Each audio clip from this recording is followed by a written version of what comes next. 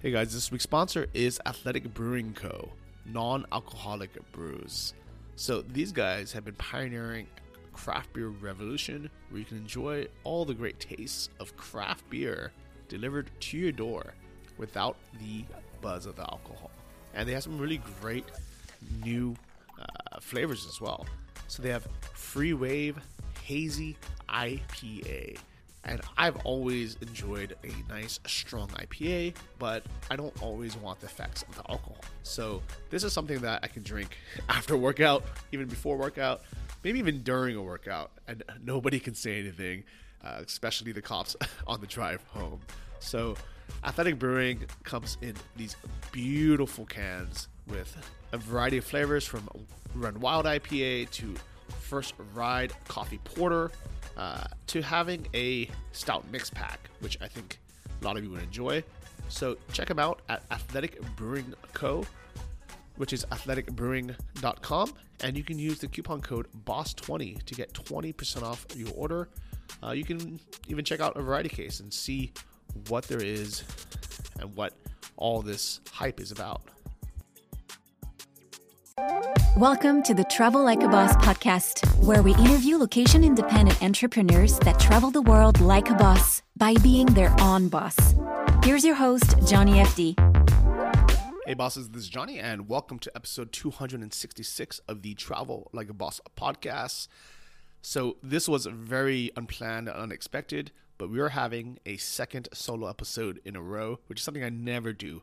I always have guests on, as you would listen to the other 250 episodes, but a lot has changed in the last couple of weeks, and I'm no longer in Sri Lanka. I am in Kiev, Ukraine. So there's a lot I want to unpack in this episode, including why I left Sri Lanka, what the process was like leaving and then flying into Ukraine, what winter is like here in Ukraine, what the process was like with the visas and PCR tests, COVID tests, all that, the cost of living differences between the two countries, what are, the pros and cons of both, and some other things that are going to be pretty exciting. So first, the main reason why I left Sri Lanka is I just got tired of it. It's, on one hand, I want to thank the country of Sri Lanka for being so open and being such a beautiful place to spend an entire year. But after 13 months of being there, I just had to see something different. It's a relatively big island where you have a lot of different geographic zones. So in the kind of the middle, you have the tea country, which has cooler weather.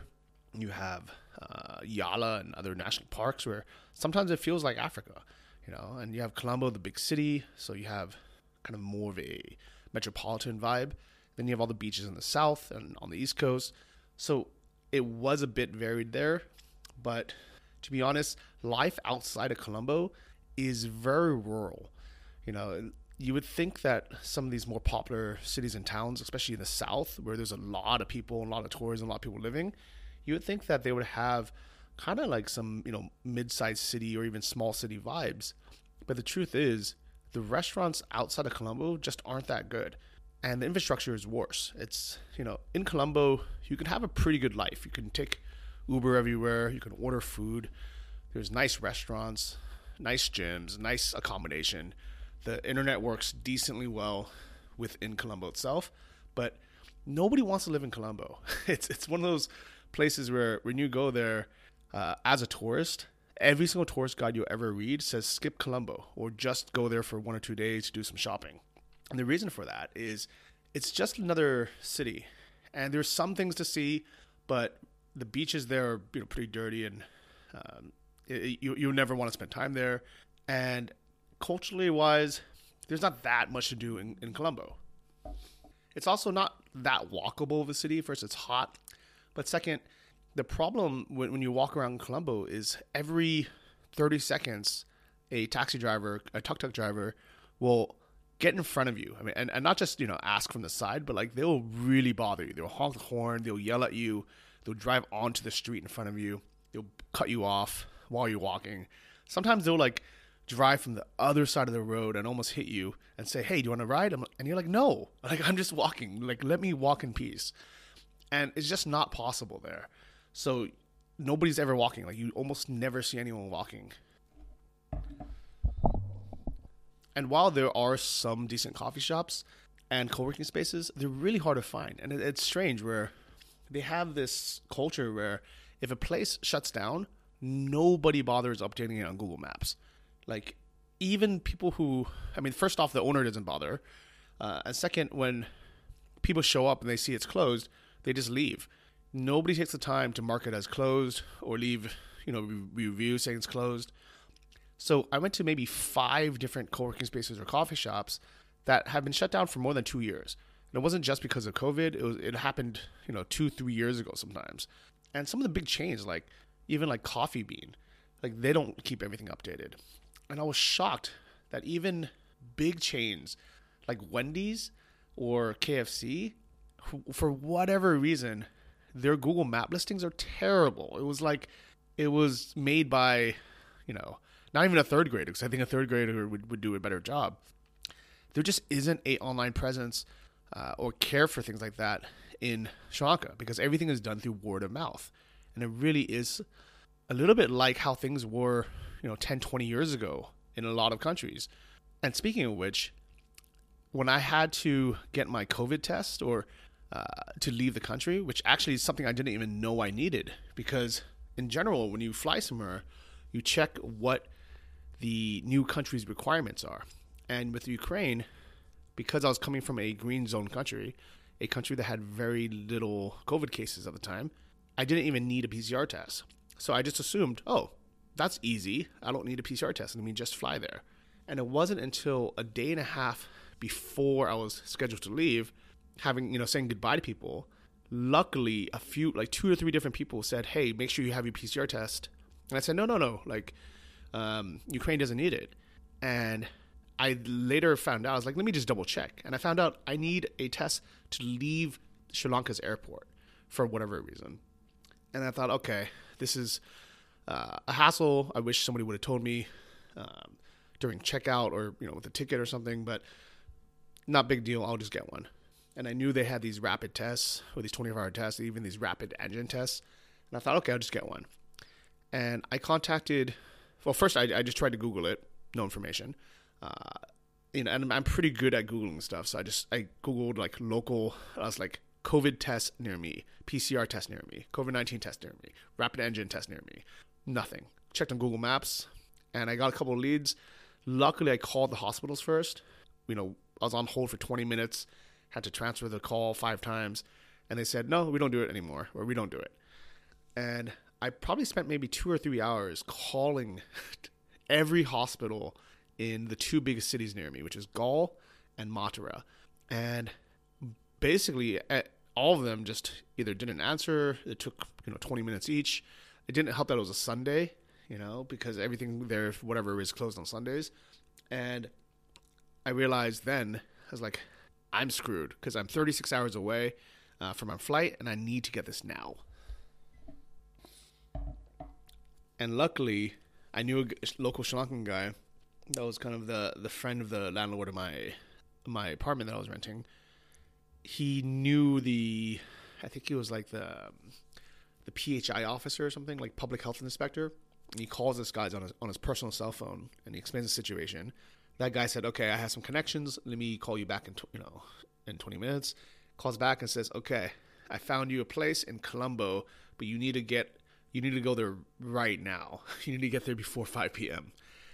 And it was already afternoon. And I was like, okay, I was planning on leaving to the airport tomorrow and just getting into town, 24 hours early, but I guess I'm leaving 2 days early now. I'd pack all my bags and just hop into a tuk-tuk and race my way there because it's a 3-4 hour drive. And I had so much stuff from a year of living in Sri Lanka, but for travel, I just had these 2 bags. So I had to just throw things away and get rid of things and basically pack my carry-on luggage for the next country. And I probably ended up leaving a bunch of, stuff that otherwise I wouldn't have thrown out. But I left it as kind of a gift. So I left 2 bottles of Iraq, which is the nice liquor. I left a ton of food and fruit that I had just bought because I thought I was staying longer. But either way, it ended up working out. it was actually honestly kind of a pain in the butt. Like, everything was disorganized, and it reminded me why I wanted to leave Sri Lanka, just because nothing is easy there, and everything has to be done through a phone call from someone that you know. And that, I think, is what is holding the country back so much, where no matter what it is, if you need a building permit, if you get a traffic ticket, if you kill someone, everything's just a phone call away to resolve the issue. When friends were kind of locked out of Colombo during the curfew, luckily they knew a guy who knew a guy, and then let him back, into the district. For us to change districts from the south to Aragon Bay, the information was very unclear about when people can travel, but the local officers would happily accept a bottle of gin to give you a little waiver and let you go through. So it's a strangely corrupt country, where in some ways it's a very safe country, and in other ways I think they're just very used to you scratch my back, I scratch your back, and we take care of each other. But the problem is then the vast majority of people don't get taken care of. There's still a huge split between wealth, where I'll see people driving, these like literally $150,000 cars, and they'll be driving on the street, to buy a 20-cent coconut from a guy who probably just makes a few dollars a day. And the vast majority of the people in the country are living in a lot of poverty. But the other problem with that is because kind of they get used to it, they get used to the government providing things for them, because it is a socialist, democratic country or state. They continue to give the government and the politicians more and more power because they want more stuff for free. But what they don't realize is that stuff comes with a cost. So Sri Lanka is kind of a strange place because of that. And it was hard to explain to people why, it's not okay to charge foreigners twice as much money for the same items, even though we can't afford it. And it's not that big of a deal to us to pay $4 for lunch instead of $2 for lunch. But when they charge us that, it makes us not feel very welcome, and it makes us not want to go back there, and it makes us not want to recommend Sri Lanka to our friends. And there's a certain percentage of Sri Lankans, especially ones who have either lived abroad or were educated abroad, that they understand this long-term thinking, this concept of, like, you have to have everything kind of fair, or it's going to end up hurting you, in the long run. But a lot of people who are living there, they still have the mentality of, well, they have the money, so let's just, charge them more or milk them for as much as we can. Let's get a bunch of handouts from different countries, whether it's through grants to build, Colombo Port City, or to build a highway infrastructure, or, donations from people or from tourists, or let's just overcharge tourists for things. And it's not nearly as bad as Bali, because Bali is basically, I want to say it's 100% dependent on tourism. I think the actual number is something like 80%. But even those 80% of people are somehow connected. I mean, the remaining 20 is still somehow connected to tourism. And I hate Bali because of that, because it's lost its authenticity, where everything is just based on, extracting as much money from tourists as possible. And the tourists only go there because they have these kind of tailored Instagram moments, and they can share how beautiful the place is. And at first I really was trying to change and help the mindset and the local economy and the people, but there's some things like the internet that just drove me crazy. And one day, and there's always workarounds, right? So if you talk to anyone, they're like, oh yeah, no, why don't you try this? Why don't you try this? Why don't you try this? And the problem is you're always just trying something else, and people can't read fine print. So people, like when I said there is no unlimited Wi-Fi for homes or businesses, people are like, no, but I saw this ad for it. And I'm like, did you read the fine print? It says it's unlimited up to 4 gigabytes, or yeah, I said, that's not Wi-Fi, that's 4G service. And that's only unlimited for, X amount of gigs per month, XYZ. And it's like, I just got tired of explaining to people because they get my hopes up. I do the research, and then I realize, hey, like they were completely wrong, and they just wasted 20 minutes of my time. I send them the information, and they just won't listen. They're like, yeah, but blah blah blah. I'm like, okay, I'm done. Guys, I'm done.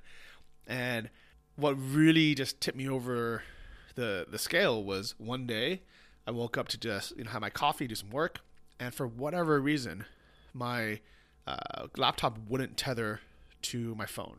And to this day, I still don't know if it was a hardware issue, but I don't think it was, because I didn't change anything.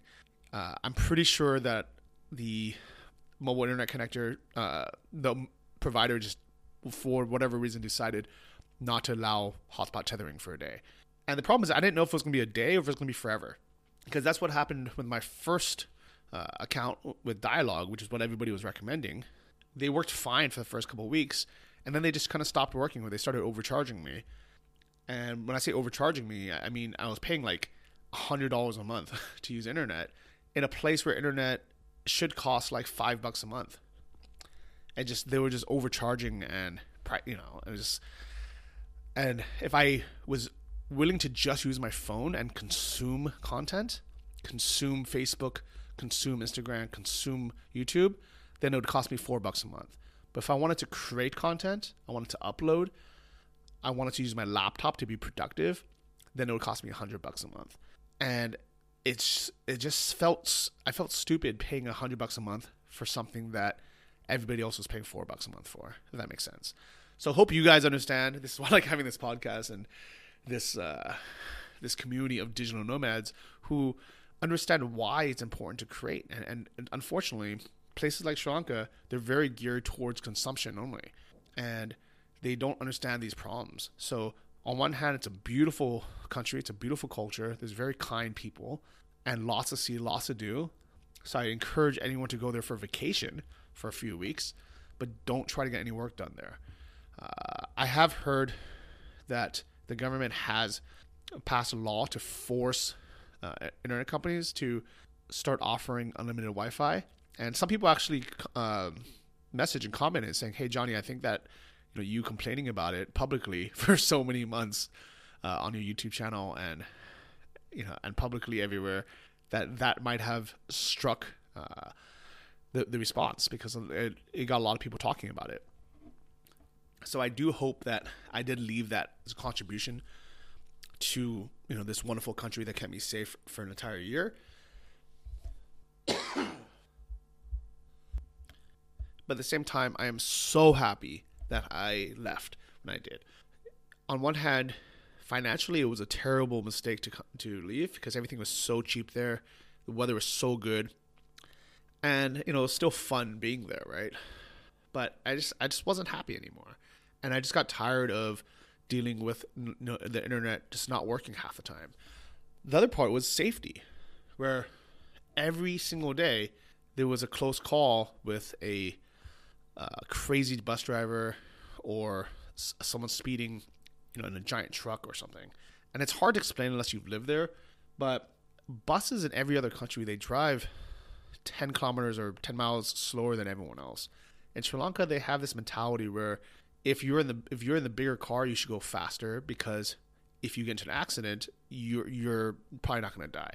So the smaller you are, the worse off you are. So basically, the main beach road where everything is, all the restaurants and shops are where you would walk, where you would bicycle, is also the highway, or what people treat as a highway. So buses will be driving 70 kilometers an hour, 80 kilometers an hour, which is like 60 miles an hour on a street where they should probably be going half that. And maybe legally they should be going half that. But what they'll do is they'll drive on the wrong side of the road, and they'll honk their horn, this air horn, which just like stuns everybody. And it's your job to jump out of the way. Whether you're walking, crossing the street, on a bicycle, on a scooter, it is your job to jump out of the way. And as long as you jump out of the way, you're fine. But if for some reason you slip, you trip, you hesitate for a second, you look the wrong way for a second, you will get hit by the bus and you will die. And hundreds, if not thousands of people die probably every every year in Sri Lanka because of these bus accidents that they call it. And the thing that pisses me off the most is they just don't change it. They're just like, oh, it's an accident. The guy. I mean, I saw a guy on a bicycle get hit and died like half a block away from me because this guy was an old guy riding a bicycle and he just couldn't get out of the way in time. And the bus driver doesn't care. He's like, oh, it was an accident. It's like, no, it wasn't an accident. You killed this guy. And that mentality just like it made me realize my life is too valuable to risk being there. And I think 10, 20 years ago, I wouldn't have cared because my life wasn't worth that much. Like it's hard to explain. Like in some countries, the value of life is very low because they have a lot of people. And if you have money, you're expected to be driving a big SUV. So with my financial status, I should be driving a like a Land Cruiser everywhere I go. I should never walk. I should never be on a scooter. I should never even be in a tuk-tuk. But I don't want to live that life. I think it's stupid to live that life. But if I want to live in that culture, I need to drive that armored car. I need to be in a Range Rover. Or it's my fault for wanting to walk. So that's why I left. I wrote about it on my blog. If you want to read more, it's johnnyfd.com. But let's get to the travel and the flight and what it's like flying in 2021. So my flight was through Fly Dubai. I went from Colombo Airport through Dubai and then to Kiev, Ukraine. The new rules is that you have to get to the airport 4 hours early. So I decided to get there 4.5 hours early just in case. But the gates weren't open until I think 2.5 or 3 hours before anyways. So I ended up sitting around for an hour and a half doing nothing. The airport was 90% empty.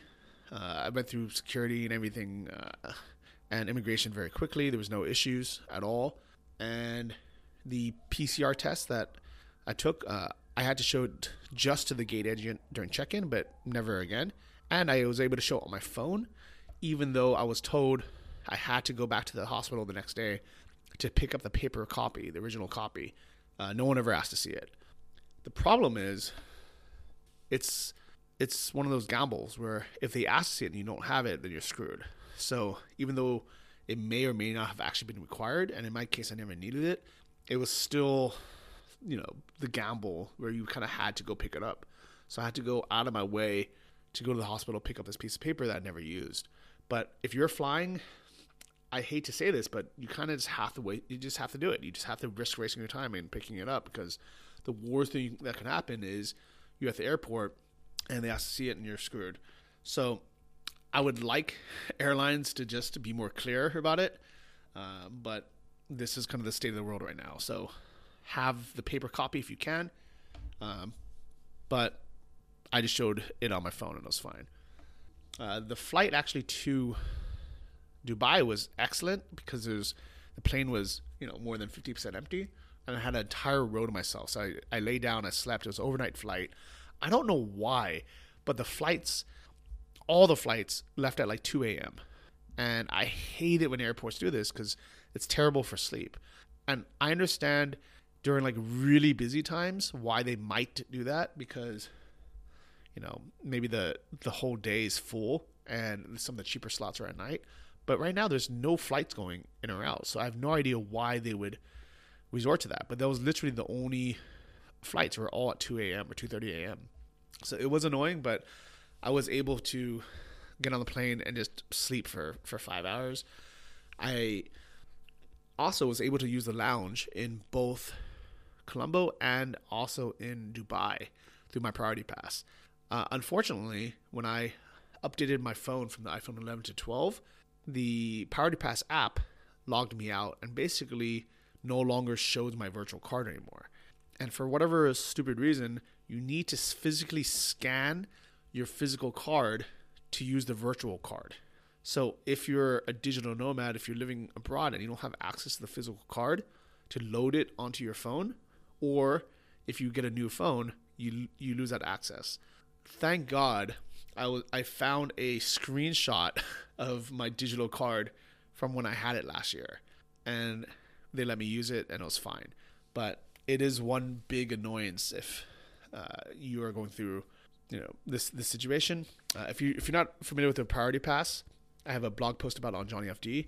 But basically, it allows you into kind of like business class lounges in airports. It was very, very useful when I was flying a lot, because instead of sitting in the loud terminal where, it's echoey, it's uncomfortable, you have a ton of people around, you have screaming babies, you have overpriced food, you have $5 bottles of water. In the lounges, everything's free, everything's quiet. Sometimes you have a nice workspace, you have a nap room, you can take a shower sometimes, there's a buffet. So it's really comfortable.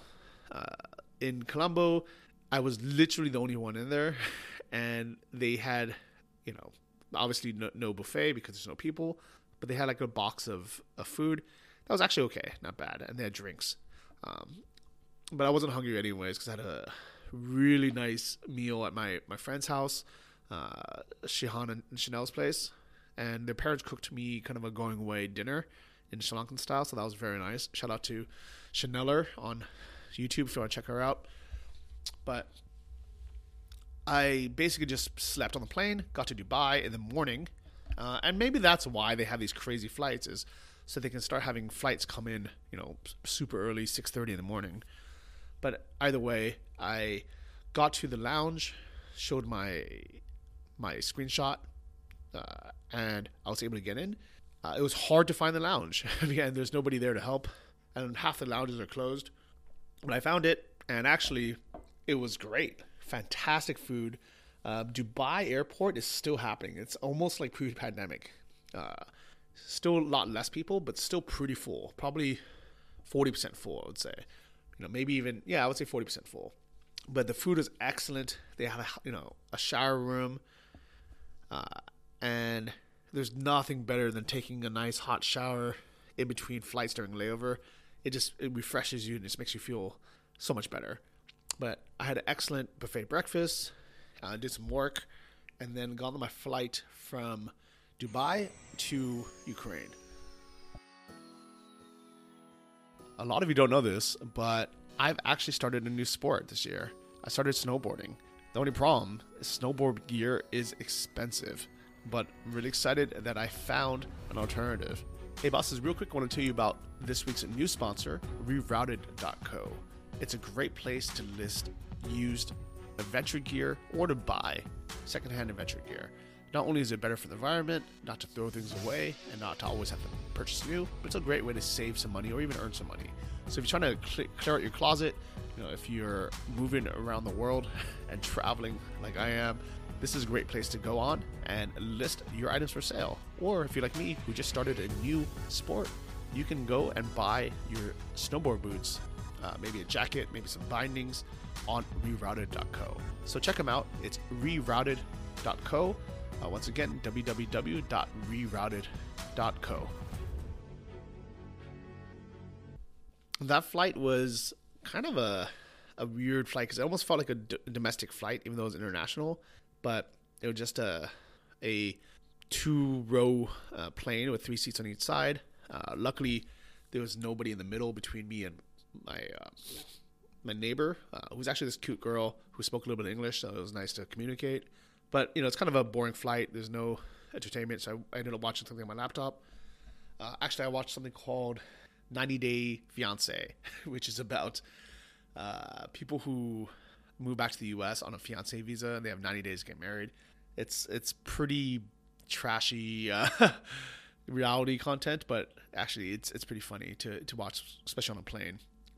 But I got to Kiev without really any issues, arriving super easy, and I took an Uber from the airport to my Airbnb in the city center, and it was so easy. Like, it was so cheap to take the Uber, even though it was like a 40-minute drive, and instantly I was happy I was there.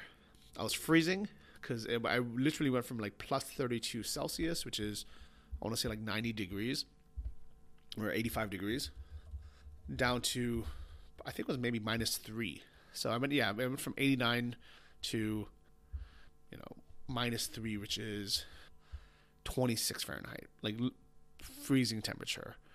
So my body had to adjust, and it was difficult. The very next day I went to to the mall and bought all new clothes. And luckily it was open, because right now, as of a few days ago, Kiev has become into the what they call the red zone, where it's a bit confusing. And Kiev was basically wide open when I arrived 2 weeks ago. Everything was open. Restaurants were open, bars were open, nightclubs were open, restaurants were open, gyms were open, and it was fine. Last week, Kiev went into lockdown, which just meant bars, nightclubs, and restaurants were closed. They could still do takeaway, but the gym was open, and I was like, okay, this is fine. I can still go to the gym, and my sauna and my pool was closed, but it wasn't that big of a deal. Still relatively normal life. And then just a few days ago, Kiev went into red, and the way that's measured is if more than 74% of the ventilators in the hospital in that region are occupied, it automatically goes under like pretty much the highest lockdown, where now the gyms are closed. And I don't think it actually affects that much more, but now I really don't have a reason to leave the house every day. Except I've been looking at apartments. I like Ukraine so much, and I have been for the last 3 years, that I've decided to finally buy an apartment here. I've kind of dreamed about buying an apartment somewhere in the world. At first it was Chiang Mai, because I spent so much time there. But the problem with Chiang Mai is the visa issue, where even if you buy a place, you don't actually get a visa. I think they have some kind of program where if you invest 10 million Thai baht, which is 330,000 US, into property, you can get a 5-year visa, like a resident visa in Thailand. But honestly, it's not very good. I mean, it's basically the Thai Elite visa, which you can buy for 16,000 if you really wanted it. But I think my time in Thailand's a bit over for now. I'll probably, for sure I'll go back someday. But this is my first year in more than 10 years now that I've been going every winter, that I'm skipping Thailand for a year. And I'm okay with that. I think I really just want to be in a city again. And being here in Kiev for the last 2 weeks really made me appreciate being in a big city where I can walk everywhere, where the metro works, Uber is everywhere, that the internet always works flawlessly and it's fast and it's unlimited. And it was so funny. I was watching Netflix the other day. I got a pop-up saying your monthly like allowance like a gigabyte limit has been reached, like warning. And I was like, what what is this? And I remember, this is something I set when I was living in Sri Lanka, because every time I went over 80 gigabytes, I'd have to pay another $80 or something. So I just had to limit my Netflix watching, which is something that we never think about in kind of westernized countries, where home internet is always unlimited. I mean, the only other country I've seen where internet wasn't unlimited was South Africa. So, basically Sri Lanka and South Africa, in terms of internet, were very similar. It was almost exactly the same, and both places were terrible. So in Ukraine, I think I bought a SIM card for maybe $5 at the airport, and basically it's unlimited for the month. I mean, with local data, with like SIM card data, 4G, it's not actually unlimited. I think it might only even be 8 gigs, but all the streaming services and social media services like YouTube, Facebook, Instagram, they're all unlimited. So I don't think I'll even go through the 8 gigs during the month, especially because everywhere I go, at home, in every office, in every restaurant, every coffee shop, they have internet, Wi-Fi, and it's unlimited. So basically Wi-Fi is a non-issue in Ukraine, and it's super cheap. Other things, though, aren't actually that cheap. I think people mistaken thinking, they can move to Kiev and save a ton of money. And maybe you can if you want to live like outside of the city, kind of like a student, and take the metro everywhere, and cook at home most of the time. Yeah, then you can definitely stay in a place that's like $300 a month, but be 20 minutes outside of the city. Take a 30-cent metro into the city every day, and it's fine. It's kind of like living in New Jersey. But I didn't move here to live in New Jersey. I'm right in the city center. I can walk everywhere. I almost never even take the metro because everything's so close. And I take Ubers everywhere because it's like a $2 ride everywhere. It's $2 or $3. Even far rides. I think I took one out to the dacha, kind of to the sauna, to meet some friends. And it was like a 35-minute ride, and it was $4. So I love the convenience of being in the city center, but having the money to be able to eat at these restaurants that aren't actually that cheap. Like, I would say the cheapest lunch you're going to have, or like a normal lunch, it's going to be $4 to $8. And for dinner, you're probably going to be spending anywhere between $8 to $15 or $20.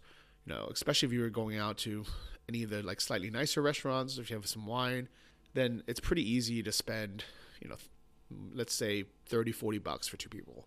So that might sound very expensive depending on where you're from, but to me, that's kind of like what prices were like in the US 20 years ago.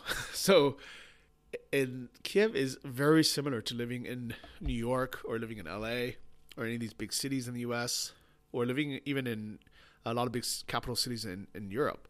But compared to those places, you're still paying half the price for food. You're paying, half the price for rent.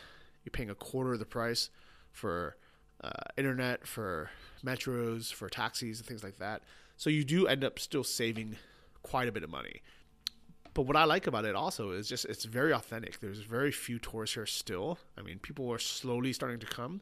But what will always keep Ukraine kind of down, especially for tourists, is the language barrier, where the majority of people don't speak English. So unless you speak Russian or Ukrainian, you're going to have a hard time communicating with 95% of people. And that's why I'm learning Russian.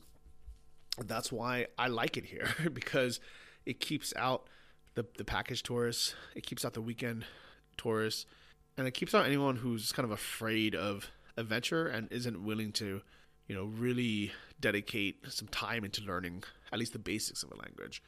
So Ukraine itself, I love it. I really love the culture. I love the food. I love the city itself. I love the layout of the city. It's like not too big. It's not too small. It's beautiful.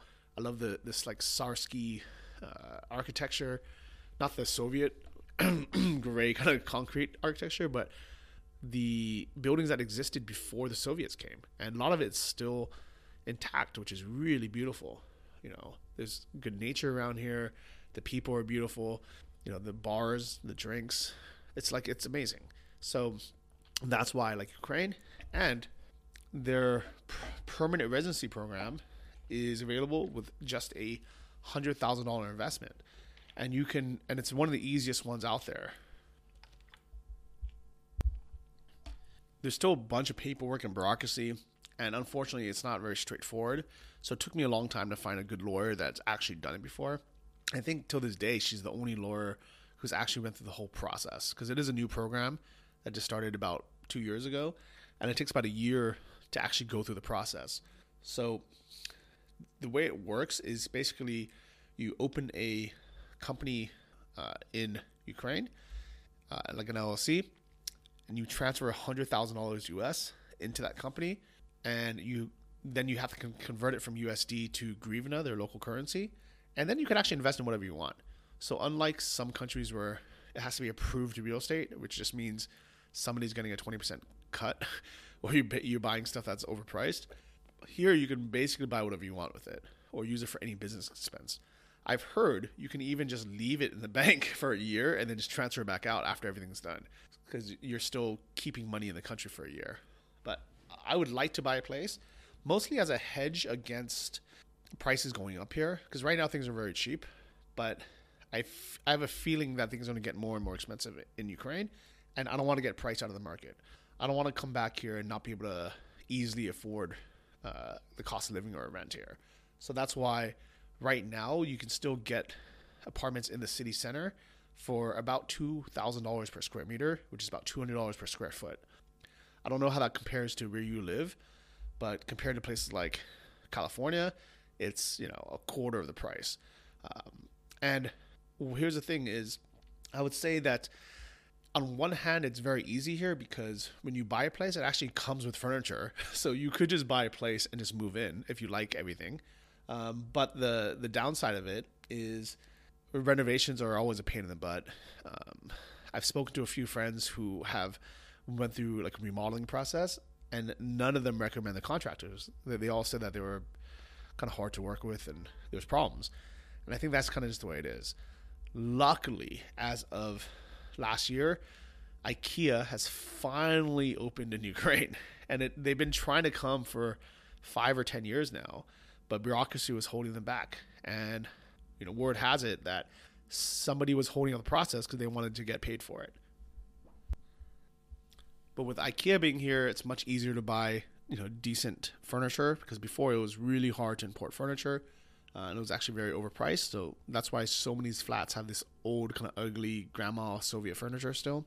So whatever place I get, I'll be able to furnish, relatively easily and for inexpensively. I am actively looking now. I think I've already seen maybe 6 or 7 places. And ironically, out of the first 3 places I saw, the first one I was like, actually, this is move-in ready. I don't like the layout that much. The location was just like 1 kilometer away from everything I wanted, so half a mile away. But the price was decent. It was $120,000, which was about $2,000 per square meter. But it was completely remodeled with all brand new furniture that no one's ever lived in. The rooms are just really strangely laid out. They were like a little bit long and skinny, so it'd be weird to put a bed in there. So actually right now they're both set up with sofa beds. So I just didn't love it. But the very next place, perfect area, like probably the best possible area. I instantly fell in love with it. It was an old piece of crap, just kind of a shell. But I had dreams of converting it and changing it from a studio to a 1-bedroom apartment. And then just basically redoing the whole place. And that deal fell through because the seller demanded cash. And in the US, when we say like they want cash, they just mean they want a quick close. They don't want to deal with you trying to get a mortgage or a lender to prove it. But here, they actually mean cash. So I offered to wire the money the next day, and he's like, no, I want cash. He's like, I want you to come here with a briefcase or a duffel bag full of cash in USD. And I basically said there's no way in the world I'm doing that.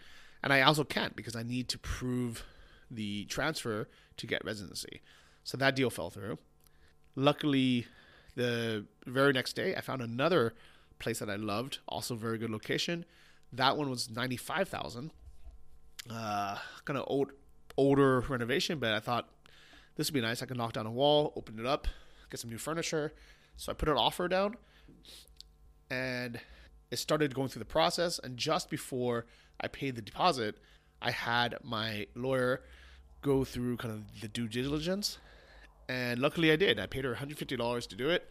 It was well worth the money, because she found out that this property, even though it has a clear title now, it's probably kind of shady, because it was cleared by some notary that dismissed a bank debt because the mortgage was with this bank in Crimea, which is basically annexed by Russia, and that bank has now failed.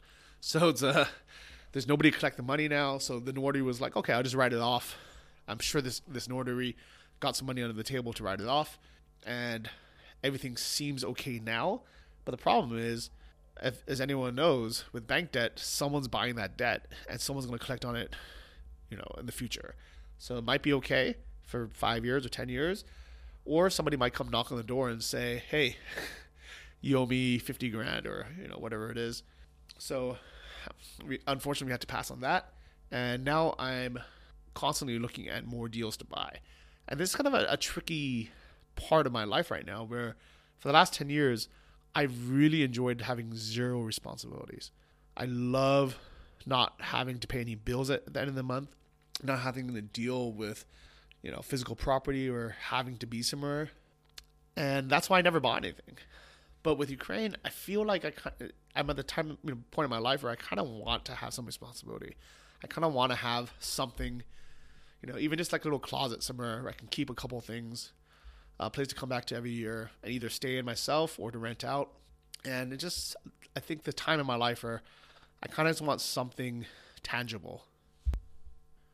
Who knows? I might end up regretting this in a few months. I'm sure I'll have something to talk about either way. But at least for now, it seems like a pretty good investment. Prices are low, $2,000 per square meter, or actually less sometimes, is a very good price pretty much anywhere in the world for a capital city. I think prices are going to appreciate eventually, but if nothing else, it's the mental space of knowing I own something, and also having foreign property in another country that's not touchable by the U.S. government. Because if you have property somewhere, it's yours, and it's not an asset that can be claimed, to the U.S. government or the IRS for any reason. Just having kind of a hedge, just in case. Who knows, right? And more importantly, to get this permanent residency, it's a easy way to legally be somewhere else, just in case the world goes into some travel bans again. It would be nicer to get a second passport somewhere, but there isn't really a place I want to get one. Unfortunately, I can't do it in Ukraine because they only allow one passport. So if I get a Ukrainian one, I have to give up my US one, which there's no possible way I'm going to do.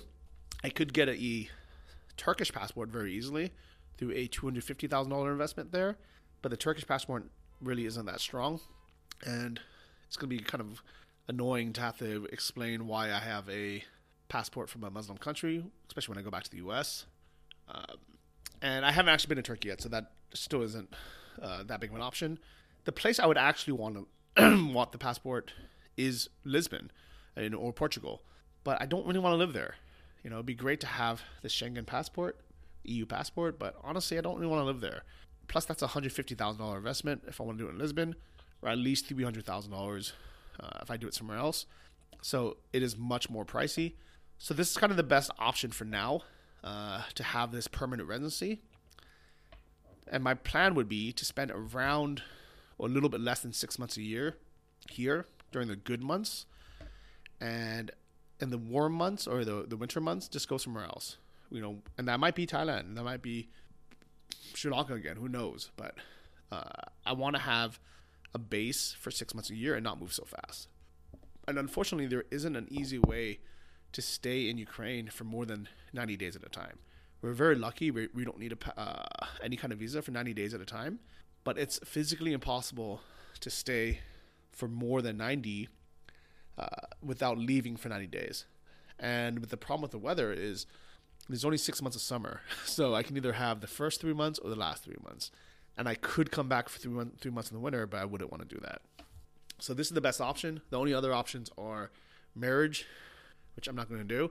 I could get a business visa, but that's going to be half the process of what I'm doing now anyways. And it lasts, 1 to 3 years. A lot of people do something called a volunteer visa, which is kind of shady because normally you're volunteering for some, NGO and you're kind of just donating money. And sometimes those visas end up getting canceled because they realize that, it's no one's actually volunteering there. So I just don't want to risk that. And another option used to be that you could just overstay and pay a fine and no one really cared. But because Ukraine is trying to get closer to the EU is forcing them to enforce the visa overstay policies. So I don't want to get banned from coming back. So I want to do it the legal way. So this permanent residency through investment is actually the best option for me. And it's kind of fun to look at places. It's a bit disheartening figuring out all the logistics of it all, because honestly, it is really annoying. For example, to put down a deposit for an apartment, you can only do it in cash. And if any of you have ever tried to get $5,000 in cash while you're abroad, it's very hard to do. Like, I still don't even really know how I'm going to do it, besides maybe go through like Western Union or something and pay this fee. So that's kind of just the way it is. I have a love-hate relationship with Ukraine, but I I think right now there's nowhere else I'd rather be. Even with the lockdown here, things are relatively still free and open. I mean, we can walk on the street all you want. You can go to the grocery store. You can go, to a lot of different shops. A lot of things are still open, and, even if you want to go to a coffee shop, you can. You just have to stand outside or basically use the tables outside. And as spring is coming, I think a lot of people are just going to sit outside anyway. So it's really not that big of a deal.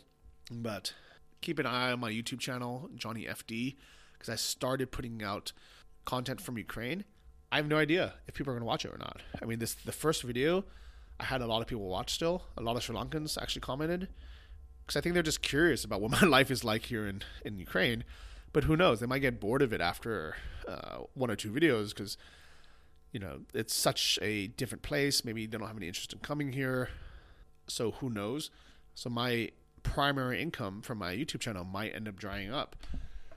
But I'm lucky that I had saved and invested enough where it's not that big of a deal for me anymore, even though it is nice to have, the $1,500 or $2,000 a month from it. And also, kind of on that note, I don't know if I want to be that involved in the digital nomad or entrepreneur community anymore. I've done it for so many years, and I made enough money now where I retired from it, and I'm just not that excited about starting new businesses anymore, or even helping people start businesses. I'm glad I did this podcast, because I've left so much good information for people to get started. I mean, literally, there's been 200 plus guests who have been successful in so many different businesses. I would say half the people on this podcast, make six figures or more. So there's so much good information. And I'm asked all the time to be a guest on other people's podcasts, or to speak at their conference, or even co-host conferences, bring the Nomad Summit to their country. And I don't know if I want to do it anymore. Like, honestly, I'm just tired, and I'm not excited about it anymore. I think I was so excited for the last 7 or 8 years to, talk about business 24/7, to make money. But now that I've made enough money, and luckily I was smart enough to save enough money, I'm a lot more excited about investing it. And that's why Invest Like a Boss, my other podcast, is so consistent. And it's something that I'm really excited about. So I think I'll continue to make podcasts for Travel Like a Boss, but really have guests and topics on that I'm really interested in. So don't expect more than 1 or 2 shows per month. If you have any, suggestions on what you want to hear, if you want to see if you like these solo episodes or not, let me know. Let me know in the comments. Send me a message on Instagram at JohnnyFDK, or Facebook. If you love this format and you love this show, leave a review on Apple Podcasts, hopefully 5 stars, so other people can see it. But either way, it's been fun kind of brain dumping everything I have been doing, this last couple of weeks since I've been gone. My friends Engin and Liana are actually coming to Ukraine very soon, I think on April 4th. So in about a week and a half, I'll see them, and I'll travel with them a bit. It's going to be fun. But for now, it's Johnny in Kiev for the next 6 months, and maybe Johnny investing in an apartment and becoming a permanent resident of Ukraine, hopefully also in the next 6 months. So we'll see how that goes. Great talking to all of you. I hope you're doing well. Hope everyone stays safe, is healthy, and I'll see you somewhere in the world, maybe even in Eastern Europe. Bye, guys. Thank you for listening to the Travel Like a Boss podcast. If you want to hear more, including the bonus How to Choose the Perfect Niche episode, join our mailing list at travellikeabosspodcast.com. See you next week, and remember, if you want to travel like a boss, you need to be your own boss. So start your online business today and start living the lifestyle you've always dreamed of.